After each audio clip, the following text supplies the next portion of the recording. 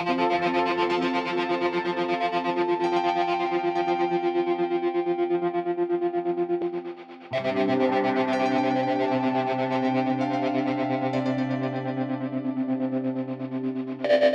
Andrea. I'm Naki. This is the podcast After the Blog, where we take a value and concept that we study and explore in the blog at filterthroughfiction.com and pull it out of that format and into a conversation where we can talk about what it might look like to operationalize and live that value.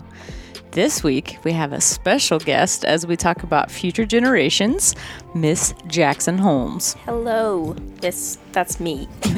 Glad you're here because we need help talking about future generations. Yes, I'm glad to be here. You are a future generation, or am. part of the future generation. I am, in fact. And that's how we kind of ended up inviting you here. Because I remember when Nicole and I were talking about it, thinking, you know, our challenge in this to ourselves is to talk a lot about what does it look like? I mean, we can talk about a value in the big scheme of things, but then how do you make something happen using that value? Or what does it look like in your life? Yeah. Through your behavior, you know, what do you do if you value any of the concepts that we're looking at? Yeah, I think future generations is especially important to me because I live every day as the future generation and having to live through those who don't quite recognize how to operate and how to work with a future generation and for a future generation. What do you think it looks like if you don't? What does that mean when you say they don't know how? I think a lot of I think specifically with politics, just because I've been kind of super involved with that lately, especially after the 2020 election. I've just been kind of just more involved and hoping to educate myself more. But I see a lot of, especially lawmakers who create these laws that would change everybody's lives, but for their own purposes. And I think about this especially with, climate change. Specific people don't want to adapt to, eco-friendly, don't want to make, a mandatory electric cars or whatever. But the thing is, they don't want that. But in the future, it's gonna be my friends and the people my age who are gonna be dealing with the after effects of that. Yeah. That aren't gonna and by that point, those that are making the laws might be dead. Yeah, and so they're not gonna be the ones dealing with the repercussions of their mistakes. They just want to make decisions for them right here, right now. It's a lot of selfishness that is involved in America. Yeah. So then how do you balance that, though, with understanding that we would like to think that older means wiser, means, a bigger, wider perspective, been there, done that kind of mentality? How do we balance those two things, do you think? Right. And obviously, it's there's the portion of this, there's a reason that kids aren't making laws. And there's a reason that they're not sending emotional teenagers to go, write bills. But I think that I think a lot of people need to be more open to, people who write emails to their senators and taking advice and, especially students' perspective. And I had the really awesome honor of being able to listen to a Senate Education Committee hearing a couple of times because the bill I was hoping to speak on wasn't being put onto the docket. It wasn't available, or they weren't doing it that day. So, but it was a nice change to be to watch and be able to witness people actually taking perspectives. And I think that's something that you can write your senators all day long, but unfortunately it doesn't mandate them to read it. And so I think it's extremely important for people to be especially politicians, to witness protests or advocation and advocacy as a vocal and be able to listen. Yeah. Just most importantly, that was a long rant to say listen. But I mean, isn't it interesting how that's so many things we talk about come back to that, is that really listening. And you and I as mother and daughter, did we say that you're my daughter? We didn't, but I figured we'd get around to it at some point. Well, there you go. There, we just did. There we are. Here we are.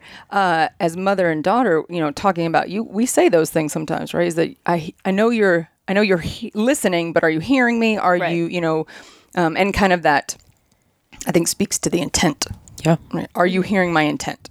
Are are we in the same place where you can understand why I'm talking, or why I'm using these words, or what I'm trying to get you to think and feel, or to help you see perspective, So I think it's interesting. But to really quickly directly answer your question, older and wiser, I think, like, I do believe that there is some truth in that. I also believe that there are also more things that the younger generations are learning, and there's more things happening, and there's always something new. And so I think when you get older, you also have a more closed mind because you're used to what you're used to.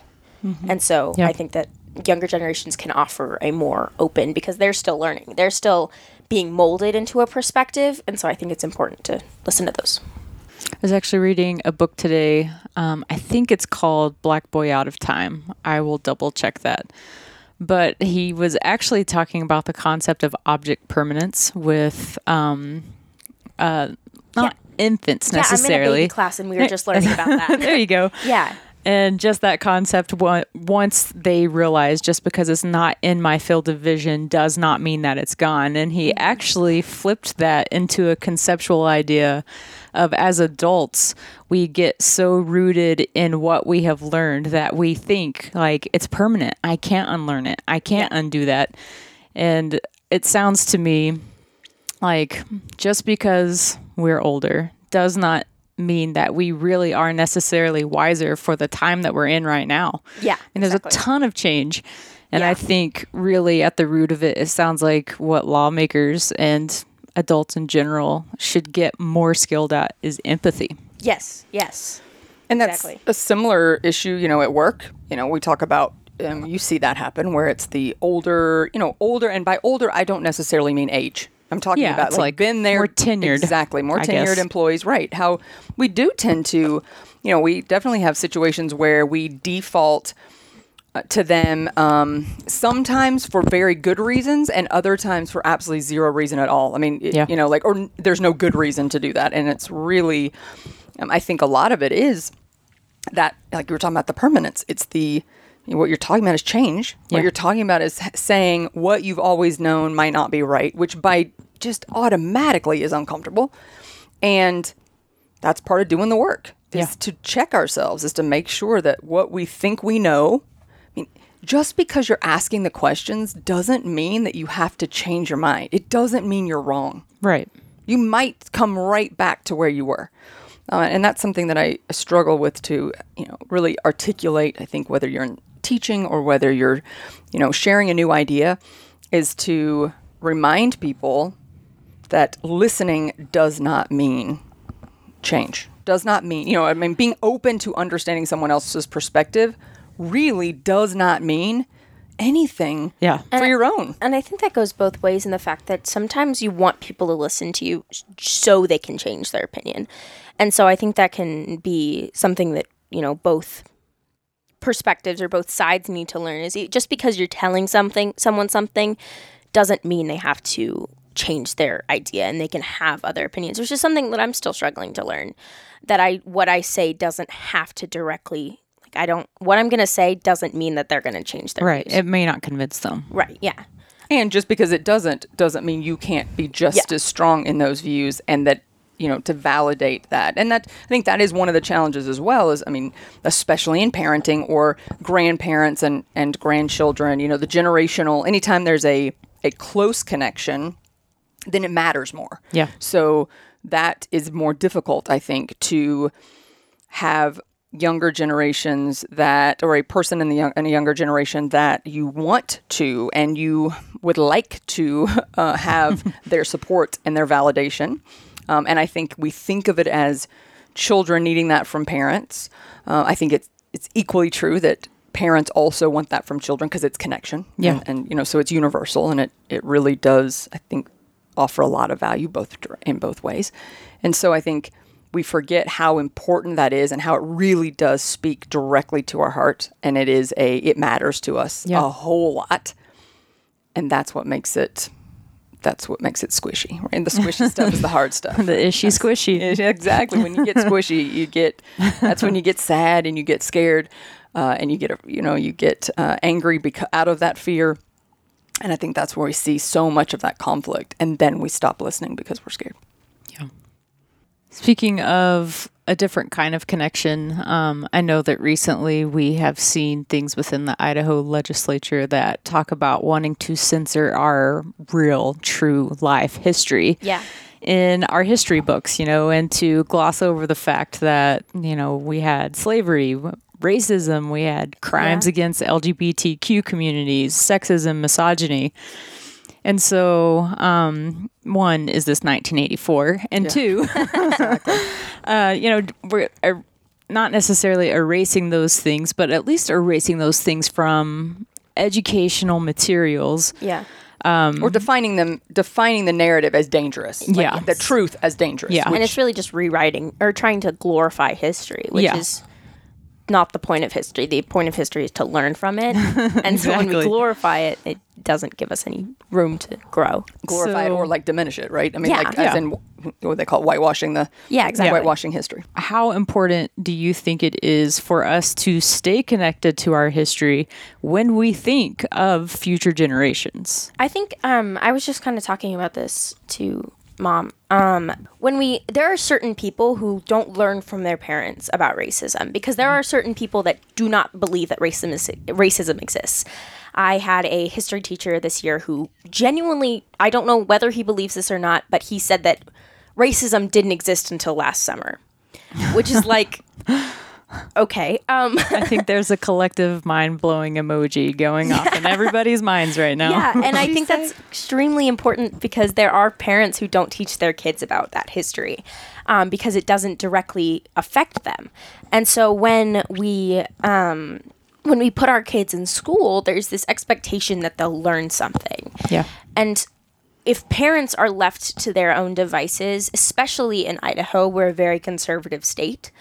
And so when we put that legislature out there, there are kids that will genuinely grow up not knowing that racism is such a big deal, or sexism, or, like LGBTQ rights, that those aren't something that were genuinely fought over. And really, people worked really, really hard just to, begin on a base level. And we haven't reached true equality or equity. Right. And so if we eliminate this history of this, what we fought so hard to reach so far, it really slows down the process of the future. And we can't grow further if we don't know what we're trying to grow to. Yeah. And so it puts a lot of responsibility on parents, and parents aren't going to won't choose to teach their children that. Sure. And some can't teach it adequately. And so it's extremely, I don't understand the bill. I don't understand the purpose of it. I do understand the purpose of it. It's I believe that it's trying to eliminate polarization in some ways, and to think I think it's trying to increase patriotism and make us oh yeah, we love America because look at how great our history is. But honestly, if we take this out of what else is there to learn? So much of what our country's history is, we can't really learn about the Civil War if we don't talk about slavery. Yeah. We can't really learn about the Civil Rights Movement, because there's a big chunk of history and what are we going to be learning in history class? There's not much I can think of that doesn't involve some sort of rights fight or racism, sexism, homophobia. There's not much that I can think of that doesn't include that. So what creates milestones? I mean, it is that struggle that's what makes it a part of history, is that something shifted or something, didn't shift. I mean, that there is it is the struggle and the fight and the success or the failure or the, the movement, I think, that is by default what defines history. Yeah.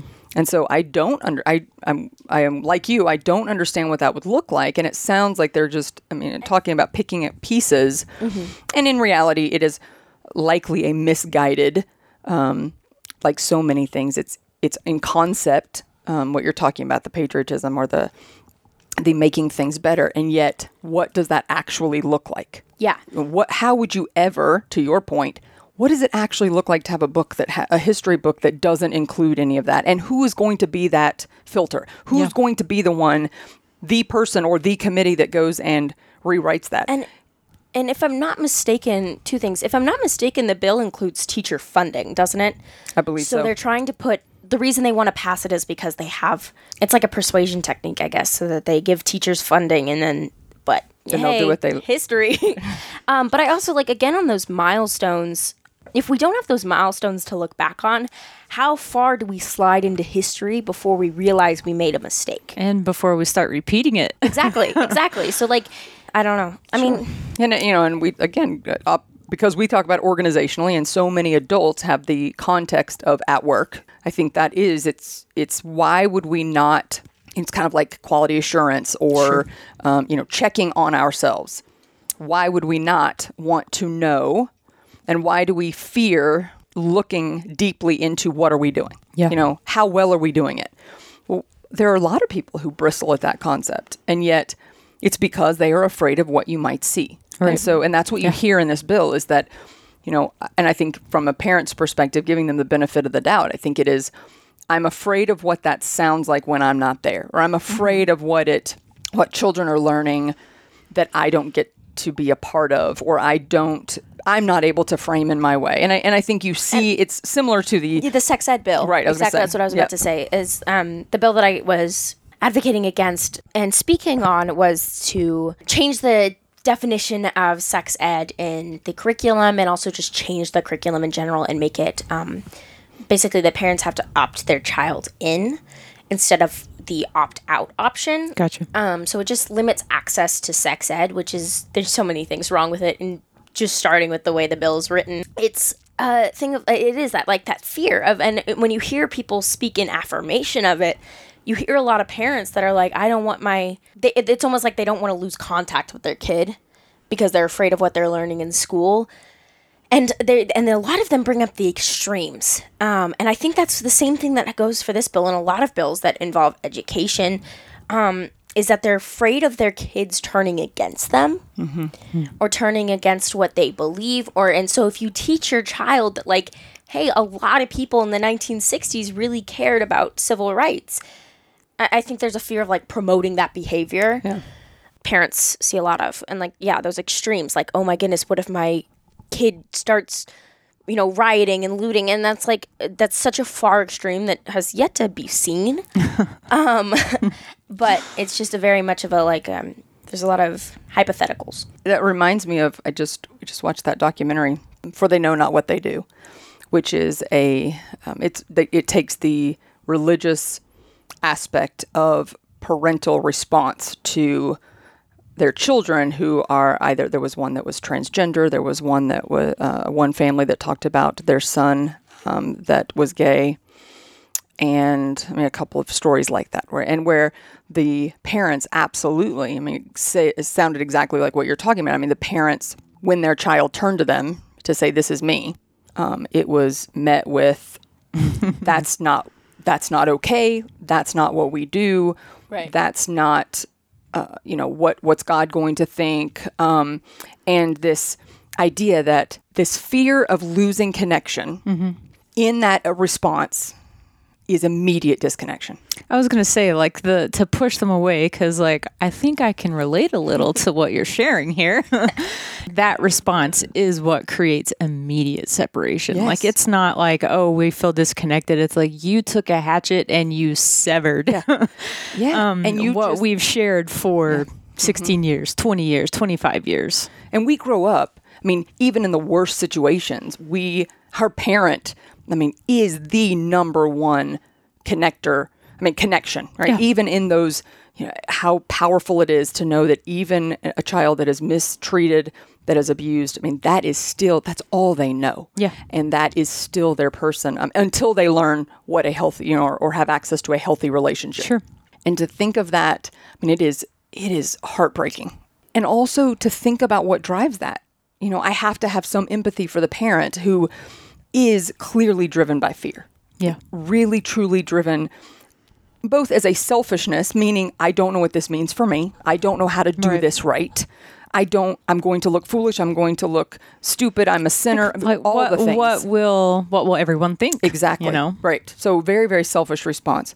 At the same time, also clearly you can hear a concern for their child, you know, and I think of it as, I can feel that, right? It is really difficult to know. I mean, you want to protect your kids, and it's really difficult to know that they may be stepping out on their own, independently, and putting themselves in a place that they're going to hurt or be embarrassed or be scared. Yeah. That is not easy. At the same time, that is critical to our development. It is critical to us learning who we are. It is real tough to say, be confident, know who you are, and then say, but I'm going to protect you from ever learning that. Yeah, I can't imagine the amount of tension that probably exists in that moment where it's like, I really want to protect you, but I also have to honor your journey and whatever these emotions, these things are. Going back to that parenting and child development class I'm in right now, it's a lot. We learned about, like, earlier in the year, we learned about the different types of parenting. There's like authoritarian and like the permissive, I think is what it's called. And there is one that I am blanking on the word, but it's like a really overprotective parent. Mm-hmm. And the effects of that type of parenting is children become very isolated.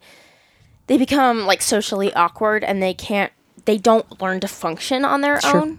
And that's like a really, the ideal parenting technique is supportive. It's like a mix of all of them combined.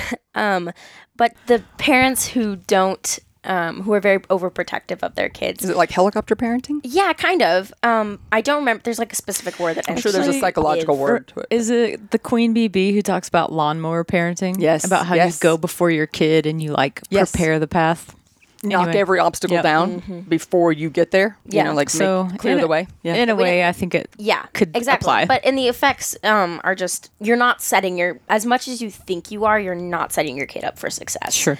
You're just making it so that once they do become independent, they're not going to be able to function on their own. But let's talk about the struggle in that, because at the same time... You want dependency? You absolutely, because, and this is true of adults as well, and we see this at work, where yes, we want independence, we want autonomy until it means I have to take responsibility for it. And I think children do the same thing. Children, preteens, teenagers, it's I want all the ownership of having, as simple as you can get is I want a car, but wait, I don't want to, I'm not going to pay for the gas. I don't want to pay for the insurance. The car insurance. You mean I have to, wait, what? It's like the ownership met with like responsibility and accountability. Yes, exactly. And so you see that at work where it's, yes, put me in charge, but I'm afraid to make a decision, or I'm going to say I'm afraid to make a decision, or I'm going to say I need your help, when in reality it means I'm afraid of being responsible for it, or I don't like it. It's uncomfortable. It's not easy.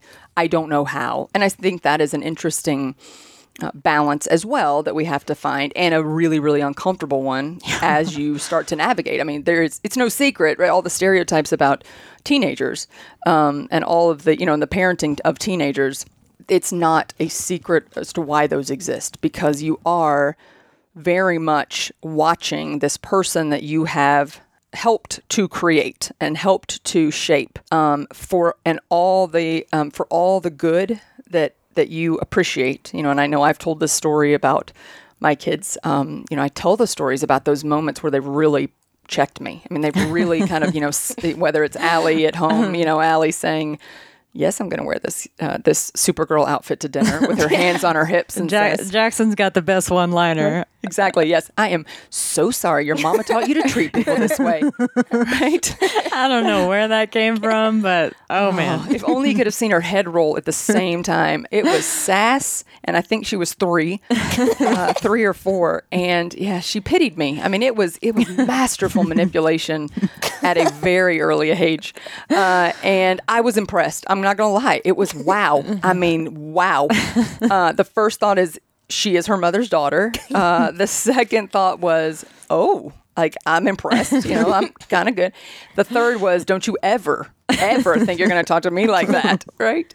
And the fourth was, I'm going to call that person that taught me to treat you this way and see what she has to say about it. That's your Gigi. Go ahead, talk to her. And Allie saying, this makes me feel strong. Yes, I'll do what I want, in a way that was very, very independent and very healthy. And I think having those moments that you have to recognize that I have, in a very proud way, created children that will stand up for people, that will stand up for others, that will very much listen to those who don't always get listened to, and will probably go out of their way to be an ear, and at their expense oftentimes. I've seen it happen, and I love that.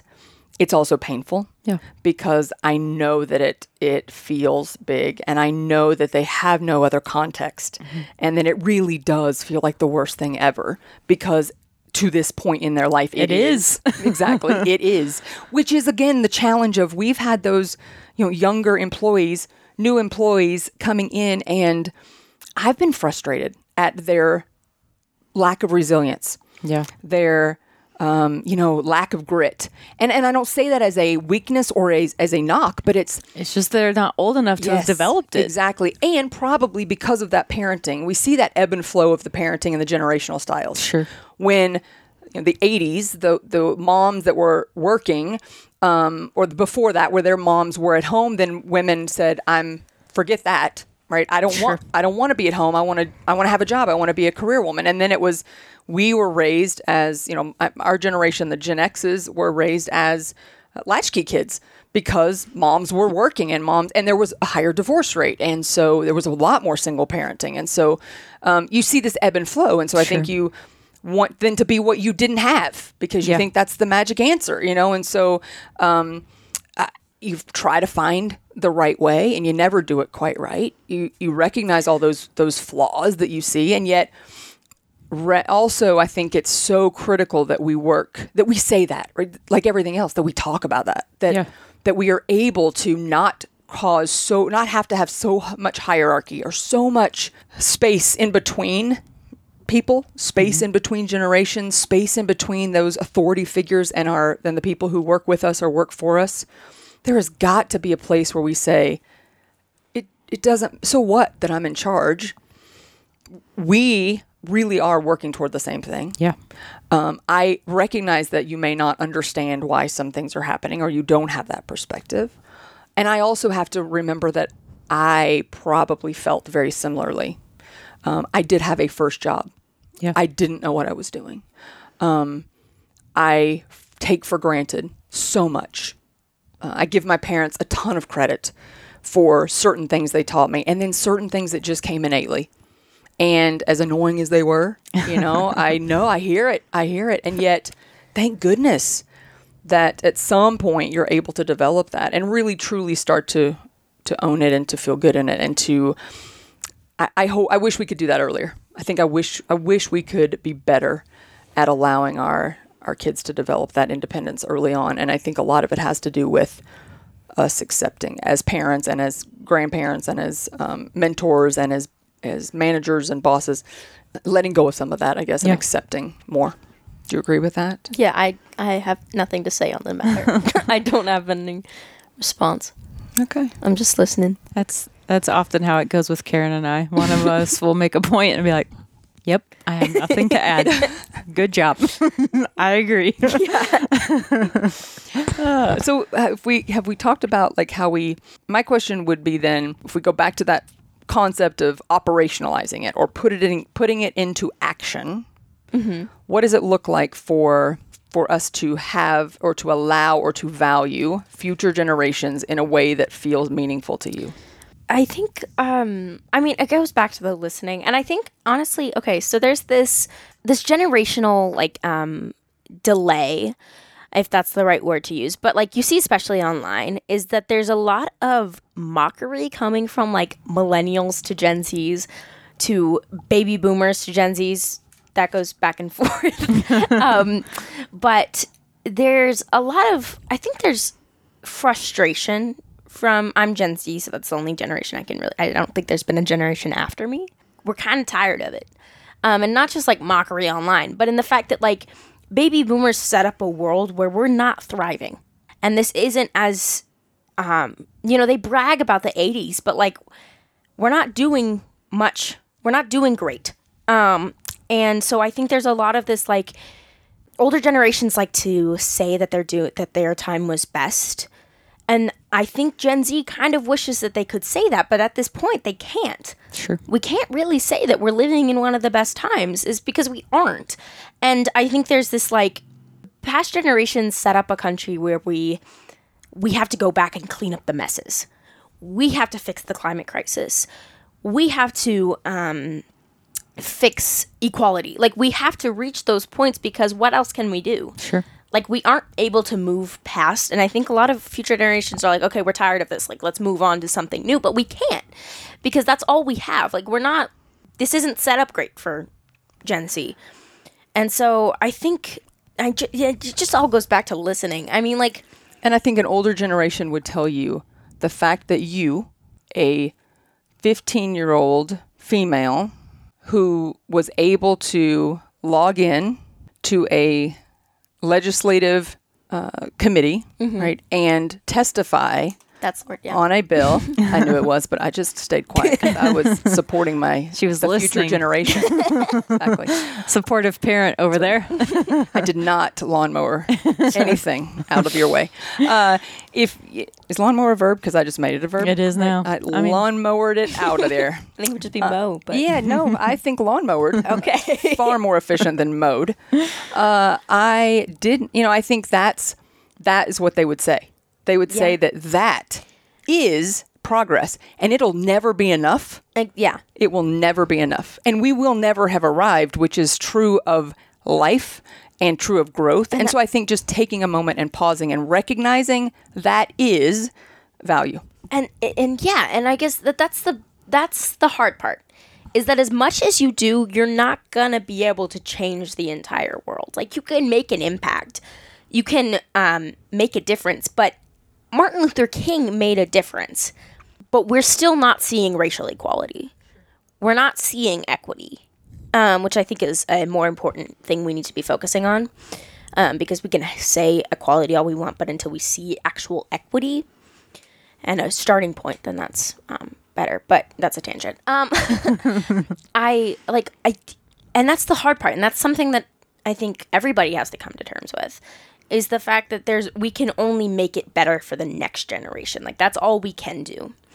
And I recognize that it's like you said, it's just never enough. No, and that's your INFJ talking as well, just to be clear, so that we can bring a Myers-Briggs type into this conversation as well, because it fits in every one of them. It does. But that is, here we sit as NFs and NFJs who want to make something happen and who very much see potential and very much see the future.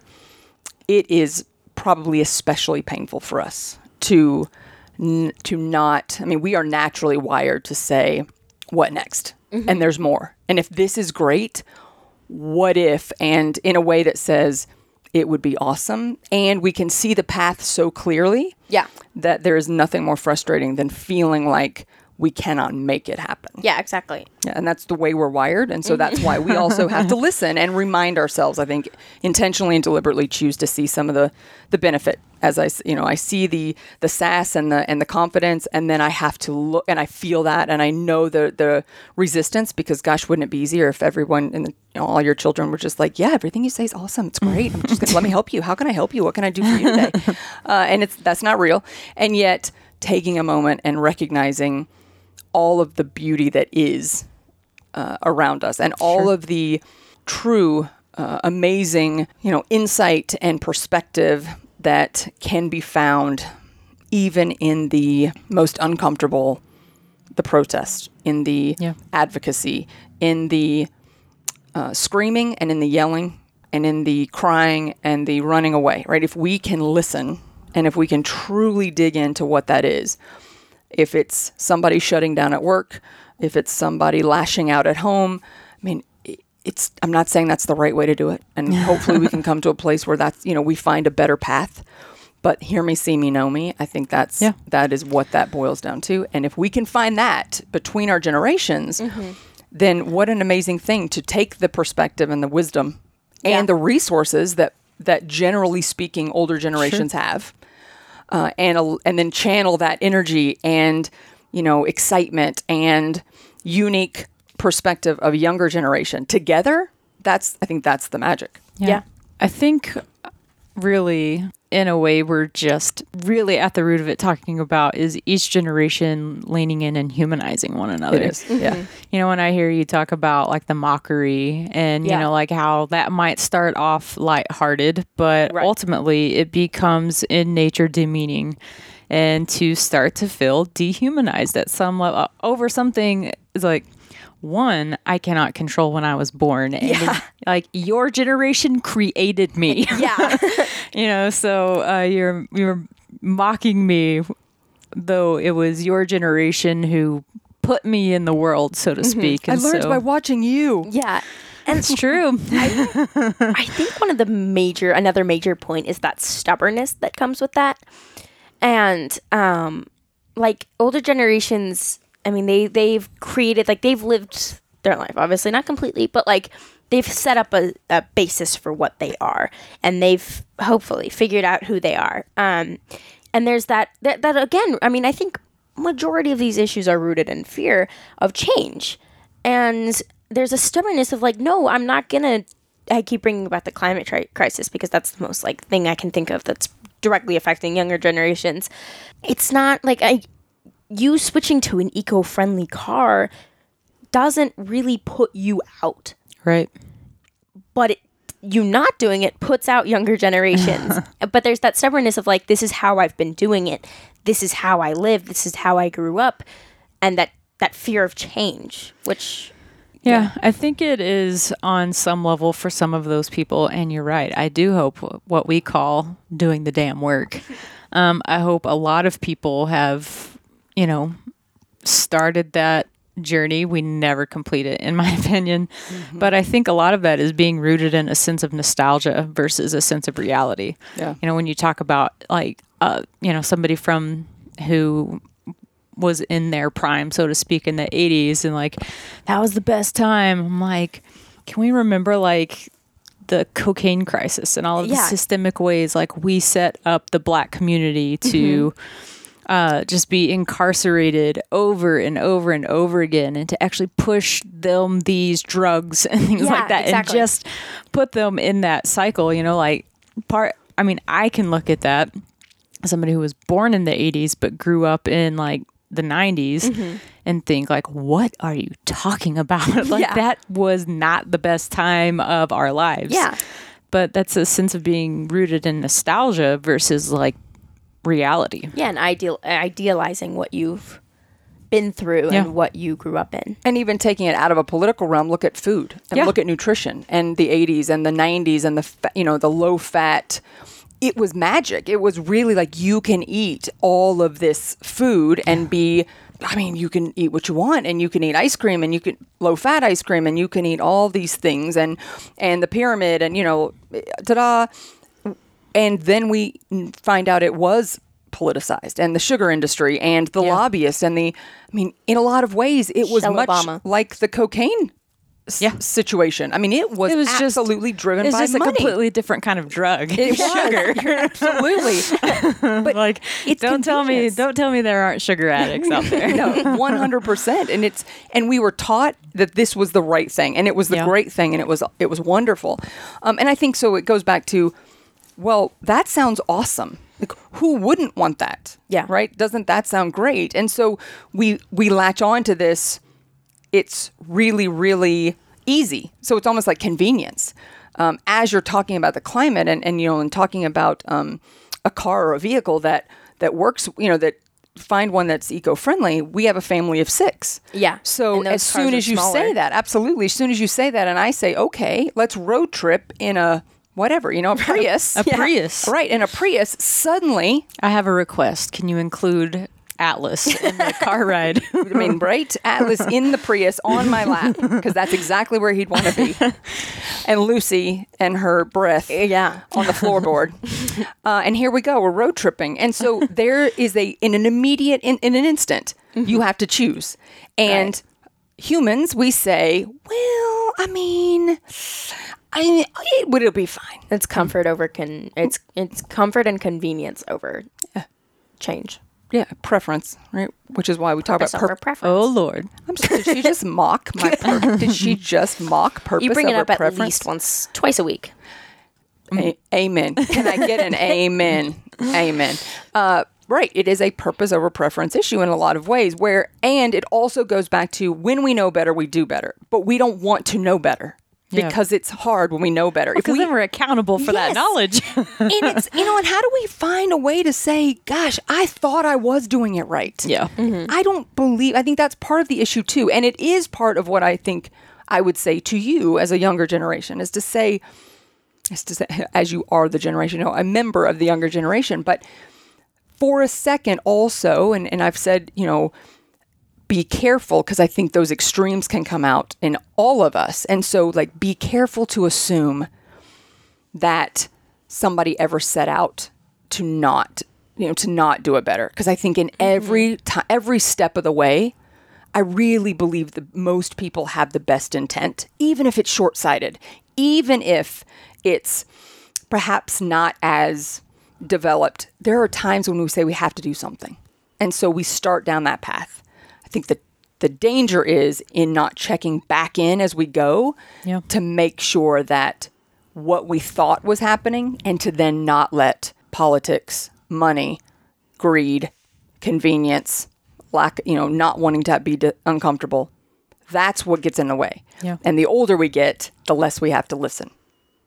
The harder it is to listen, the longer you've been doing what you do and making it work for you. Mm-hmm. We can make a lot of dysfunction work, and we can convince ourselves, every one of us. Idealization. Sure. Of this is what the intent was, so we're going to pretend that that's actually how it's functioning. And we're going to hope, and instead of actually looking at real information. I'm reading Animal Farm right now, so communism comes to mind, and the fact that it's great and it seems functional on a paper and as an idea, but when you actually put it in action, that's when it becomes a little less of what do we do from here, because this isn't working. Yeah. But and even especially during Stalin's reign, there was a lot of propaganda that was hey, it's working just great. And in the book, they're telling the animals that they're gonna have only 3-day work weeks, but that never happens. Yeah. Because that's not how it works. And we idealize this and we're okay, if we just pretend this is going to work, then it will. That's overselling it too. You want to get people gaslighting. Sure, exactly, right? Why I thought this was supposed to be perfect. You're the problem, right? You're not making this work. If you were better, perfect. right? If you were better, then this would work. And it is dehumanizing. It, as you said, it's not listening. It's and it's also can feel dehumanizing. I think to hear you didn't do it, right? You messed it up. Mm-hmm. Because I think to your point is that I don't think that's the intent. Or you're talking about the older folks who think, hey, we gave you everything. You've messed it up, right? You're not doing it right. If only you did it right. I think that, again, it's just as easy to turn back and say, no, you messed it up. And I think it's... Yeah, but what is right? I mean, everyone has a different perspective of what right looks like. And that depends a lot on the generation you were raised in and the environment you were raised in. Because if you were... or raised in a town of high crime, or just you feel that you have that fear, then maybe you're gonna want to have more a gun in your house because that's what you're used to. But if you're used to living in a safe environment, then you could easily point out people and say, no, you're flawed. Sure. Why would you want a gun in your house? Because there's no reason you need protection, but that's not the case for everyone. And that's the part where it's difficult to realize. And that comes back to privilege. Yeah, absolutely. And perspective. Yeah. Right?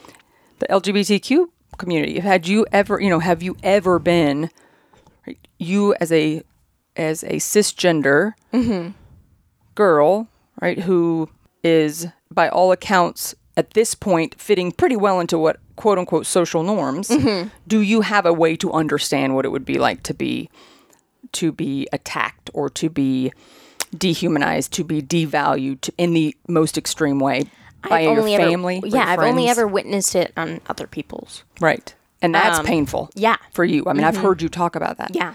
And so to not understand that, it's this privilege that you are so thankful for. Well, and I think that also comes back to like people don't want to feel that pain for other people, so they deny it. Right. And they think like, oh no, like everybody's just fine over here, and that people who genuinely don't believe racism is a social issue are people who are just living in fear of.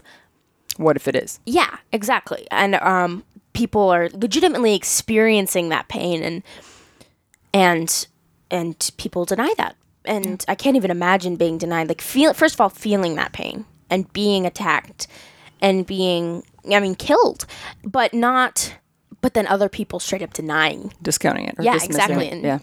Yeah. Which is another level of dehumanization. And privilege, because if you get to pretend that doesn't exist, then the existence of it is directly benefiting you. There's literally no higher privilege. Right. Yeah. And I say use that. Recognize your privilege. Don't use it as a shame. That is not what is intended to say. I say the only shame is in not recognizing it and not using it for good. Yeah. Not using it. I mean, if you have the advantage of being listened to, use that voice. Use for your good. voice. Yeah, absolutely. If you have the ability to be an ally, be an ally. I went be to an that advocate. Vigil protest thing the other day, and that was they gave everybody a chance to just speak their perspective, and I said that I have a very idolized version of police. It was for Dante Wright, but it felt really nice to be able to be in an environment and to witness. I will never be able to experience that. I will never experience being Black in America, but to be able to talk to people that have, and to be able to hear people's voices, and to be able to speak and say thank you to people who have educated me on that experience. And that feels good. And I think that's something a lot more people can do, because you will talk to anybody that has experienced any sort of inequality, and they will be happy to educate you on it. Nobody is no, I'm not going to tell you about that, because and all it takes is saying, hey, could you please educate me on this? And yet we have people who say, I don't want you to be educated. So that is how we put this into action. I think that is hearing all of this. To me, I say that's how we put this into action, is that we don't let people stop listening. We don't make it so that you don't have a voice. We don't make it so that we do not intentionally and deliberately provide that space for you to be heard, for me to be heard, for generations before me to be heard, and to recognize that every one of us has a voice in that, and every one of us has the ability to use that wisdom, fresh perspective, wherever you are in that. Again, resources, lack of resources, because that gives you drive. Yeah. Use that. We have got to make and create and force open the spaces where that is expected and welcomed. Yeah, I would say as a summarization of what we've talked about in terms of what it would be like to operationalize future generations as a value, as I've just kind of taken notes here, don't let people stop listening to one another. Keep asking each other for our stories. Honor one another's experiences. Advocate, listen, empathize, and above all, humanize one another. Yeah, there's nothing that says, it's that whole, there's no if at the end of treat everyone with dignity by showing them respect. Period. Or unless, or, yeah. Right. Not unless, not if. Yeah. It's period. And there is not one of us who cannot or who is not able or does not have the capacity to do that. It is a choice.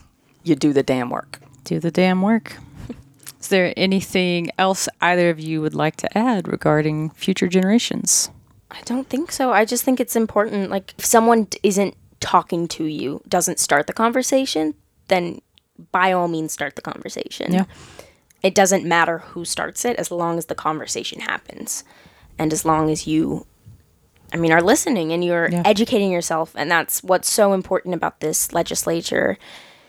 When students stop going to school and listening to and hearing stories of, even Harriet Tubman, like everyone knows who that is, and to think that you wouldn't, like, a woman sacrificed her life many times Yeah. for basic human rights that a lot of us in Idaho have always had. And that was never an issue for majority of us. And so, in Idaho specifically. But once those conversations stop happening, then we stop working towards our goal.